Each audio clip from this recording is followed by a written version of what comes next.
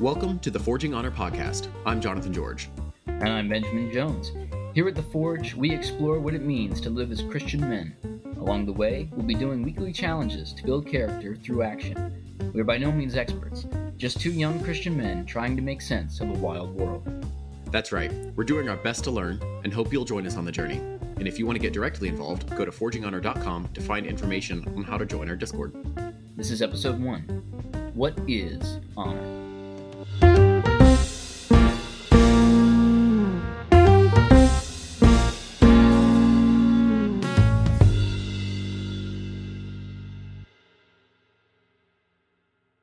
And that is ultimately a large question, as we were discussing It's going to before be the episode. a lot to bite off, but we're gonna do it the good parts version, as they say.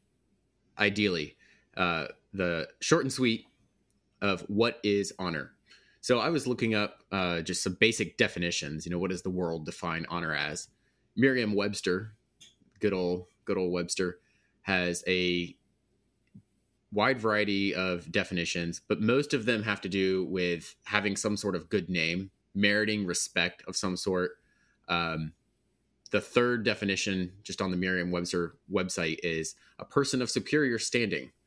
That would be having honor. Could be having an exalted title or rank. But we want to focus on honor from specifically a Christian perspective, because I think you could say someone is an honorable man, but what does that mean? Like, what are you judging that by? Mm-hmm.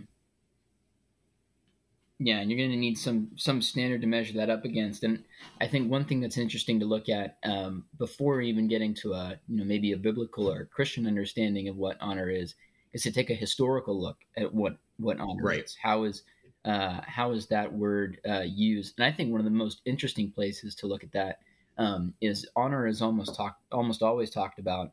Well, that's a little excessive, but often talked about in relation to dying in battle in some really interesting ways. I mean, you talk about the Vikings. You have to die with honor essentially in order to get to Valhalla, and that's part of the way you get in. I've been obsessed with honor as a concept ever since I was a little kid, having seen the movie Henry V, Kenneth Branagh, highly recommend, where he gives the famous Band of Brothers speech. We few, we happy few, we band of brothers. Where basically he says to his men who are outnumbered in France that it is worth more for us to die with honor in service of our country than if we won this battle by outrageous odds. And he says, the fewer men, the greater share of honor. And that's always just been fascinating to me. That there's a way that you can die, there's a way you can live that is more valuable in a sort of way that has more substance because you're doing it with honor. I don't know, Jonathan, if you've thought about that very much, or if that's the way that you've come across honor. Well, it's interesting, the concept of the fewer men there are in the battle, the more honor to share around. Makes me think of Gideon in the Old Testament, actually, because there's this whole sense of, the Lord says to Gideon, you have too many men, keeps making him get rid of men before he goes to battle. And he ends up going to battle with 300 men against thousands, which just, the odds are not in his favor in that sense. But the whole point of that is God doesn't want Gideon to win with so many men and then think that they've won the victory for themselves. Right.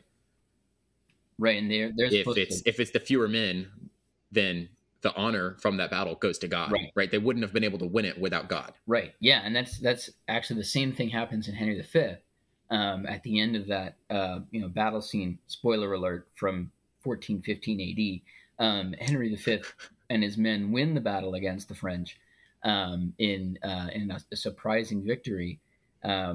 And all of Henry's men kind of gather around him at the end and say, is it not right that we should kind of say how many were killed and how many we defeated? And Henry says, yes, with this said as well, that God fought with us. And he's like, he makes this really big deal about, this is not our battle, this is God's battle. And as they collect the dead in the movie, it's a beautiful scene and well worth looking up and watching the whole movie. But as they collect the dead, he instructs them to sing "No Nobis in Te Deum," which is a Catholic burial song taken from Psalm 115, the first verse of that, which is "Not to us, O Lord, not to us, but to Thy name be the glory." And it's a really stirring and beautiful tearjerker of a scene, just because you see that this is, these men lived and died according to a certain code, according to a certain way, and in their death, they didn't seek their own glory, but they sought to protect the life of their king and to glorify their God. And there's a real beauty and power and strength to that. It's interesting there that, in a sense, there's more honor, or there definitely is more honor to live and die for someone other than yourself. Mm-hmm. Right? We don't say you're an honorable person because you watch out for number one. Yeah. That's not an honorable thing to do. You might have wealth, fame, power, whatever, and be considered an honorable person. But the only way to do that at that level is be incredibly generous with what you have and be living for others regardless of what you have, right? Yeah, and I think one thing that I've been reflecting on a lot lately is there's a sort of I think there's an element in modern masculinity that we're missing, that I think has been a common thing for us to miss since the Garden of Eden, which is Right. that we as men are failing to take responsibility for our actions, Right. and for how our actions affect those around us. I mean, Well, we do love to take responsibility for our actions if it's like, look what I did, look how strong and powerful and or witty or whatever it is, look how amazing I am, then we love that. But the moment it's something that doesn't reflect well on us, we're saying, well, that was someone else's fault. Yeah, or even, I'm not responsible for how you feel about what I say. Right. That seems to be like, everybody thinks that's what a man is someone who doesn't care about what anybody thinks of him. And there's an element to that where that's true, but I think it's really about, what are you holding to? Where is your code? I mean, Adam's original sin is that he, fails to take responsibility for his role in the garden, and he doesn't step up and say, no, we're not eating the fruit. That's his original, failure of taking responsibility. And I think it's what makes, superheroes like Spider-Man so compelling. Is, it's with great power comes great responsibility, and he's willing the to oft-said line. He's willing to take. I think what's great about Spider-Man 2, the movie, is it's so countercultural, because Peter Parker is saying, I can't have any of the things I want because I have this responsibility. And I think Peter Parker is a man with great honor. I think he's a very honorable man, even though I don't think he would necessarily agree with our established biblical moral compass. Right. But and it's interesting because you look at the world and maybe you'll say someone is honorable, but what are they basing that on? Right? Because kind of going back to, as men, it's both, yes, we shouldn't care what people think about us in one sense, right? The whole we shouldn't be sticks swayed and from stones. the truth. We shouldn't be swayed from our responsibility. We shouldn't care that people think, oh, those Christians, they're so silly. No, we shouldn't care about that. But we should care what God thinks about what we're doing. There's at least one person who we should care about thinks what we're doing. And then, because we are surrounded by Christian brothers and Christian sisters, we should care what they think, insofar as their thinking is in line with God's thinking. And we have a responsibility. I mean, you and I are married. We both have a responsibility to, take care of our spouses, in the sense that there are things that they want and need that we don't want and need. Right. But we have to sacrifice our rights for their, we have to lay down our life for them. And I think that's a beautiful, difficult part of any Christian walk, but I think particularly the masculine walk. And that gets into a little bit of what we were talking about before we hit record, the concept of having honor versus being honorable. having honor is something that people look to you as that person has honor. But to be honorable is to live according to that moral compass, according to that code, not in an idealist sort of way, but in a here's what God would have me do, and here's what I as a Christian man ought to do. Yeah. And that being honorable thus bestows honor not to you, but to God, right? Right. To have honor as a Christian man is to be a godly man living according to Scripture. Yeah, well, and we talked about as well a little bit before we hit record. It's honor in some senses is what we're created for. It's our the Greeks would use the term telos. Right. It's our created purpose. And Aristotle talks about in his Poetics. This is talking about characters, but in plays. But action reveals character. So what you do reveals who you are and what you think you are created for and who you think your creator is. And Jack London, in his book called The Wild, talks about this concept of dying in the traces. These dogs who are pulling the sled in the Yukon, they have no desire except to kind of be in the middle of their work when they die.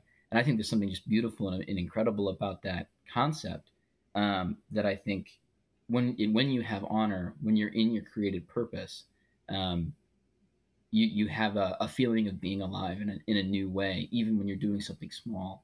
And that kind of leads us into our first Forging Honor challenge, which is, in order to do this well, in order to have this idea of dying in the traces or living with honor, you need to know what your purpose is. You need to know what you are created for, and that takes some solid reflection.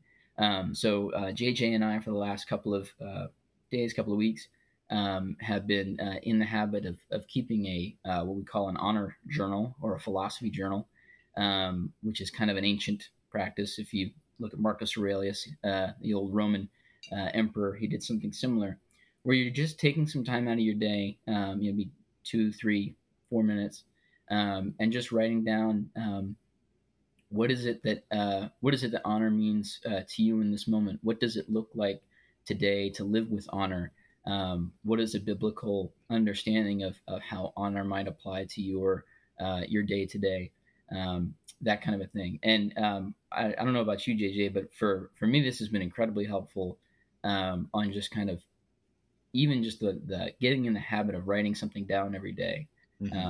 I've gotten to know myself much better when I'm not spending the whole day looking at a phone, but taking some solid time to self-reflect. And it's also pushed me to Scripture more because now I've had to think, if this is what I think about myself, I need to find a good antidote in Scripture. I don't know if you have anything exactly to add to that. In that process, you're discovering the compass by which you live honorably.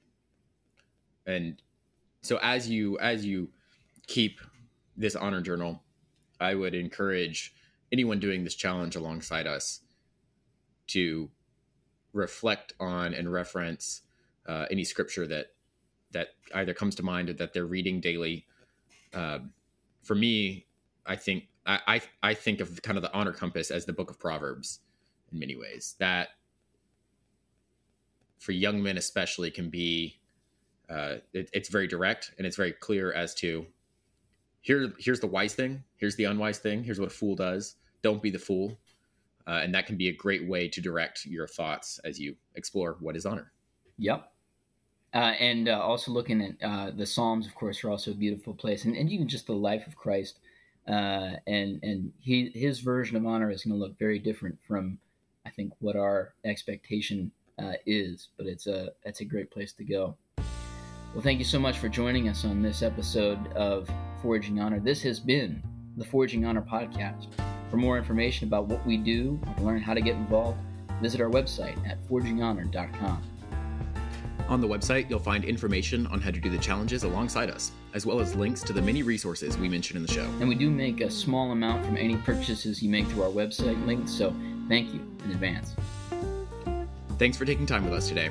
We hope you'll take up the work alongside us and join us in the task of Forging Honor. We'll see you next time.